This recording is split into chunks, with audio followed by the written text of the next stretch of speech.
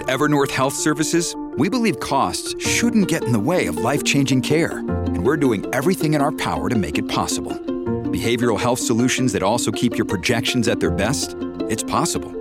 Pharmacy benefits that benefit your bottom line? It's possible. Complex specialty care that cares about your ROI? It's possible. Because we're already doing it. All while saving businesses billions. That's Wonder made possible. Learn more at evernorth.com/wonder. Cats at Night on the Red Apple Podcast Network. And joining us now to talk about this big headline today, of course, President Zelensky saying, if China gets engaged, it will be like World War III. Scary stuff, and who better than the best China expert out there, Gordon Chang. He, of course, has the book, The Coming Collapse of China. Gordon, great to have you here on the show. What do you make of this, and how concerned are you of China getting involved? Well, China already is involved, Rita.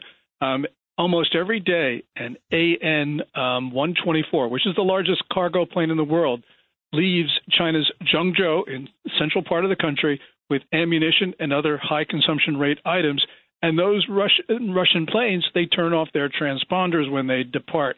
So we know that China is supplying lethal assistance. The Biden administration says, China hasn't started that yet. Well, of course they have. And China's been actually supplying this information and stuff from the very beginning of the war.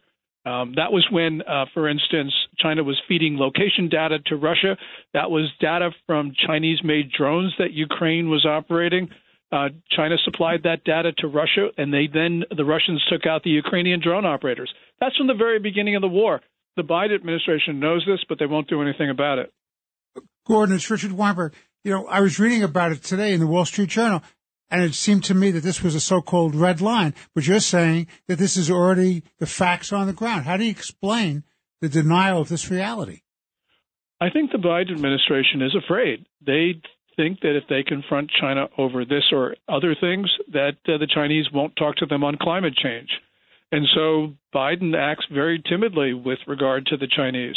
And the Chinese see this, and so they continue Gordon, bad that's conduct. Amazing. Wait. Was that a joke, or was that for real? No, I climate think change and the Chinese are opening up 2,000 coal fields. Of course. But that's John Kerry. That's John Kerry's riff. Right, and that they would put climate change over world security right now? I mean, that's astounding. Yeah, well, I mean, that's my guess. If that's not it, then it's inexplicable. But clearly, the Biden policy is wrong, because if you want China to do something, you got to impose costs on China, because you got to give them an incentive to deal with you. And the Biden team has not learned that yet. And it's not just Biden. I mean, we have seen this behavior in all previous administrations. So this is bipartisan American failure to deal with the greatest threat that we face.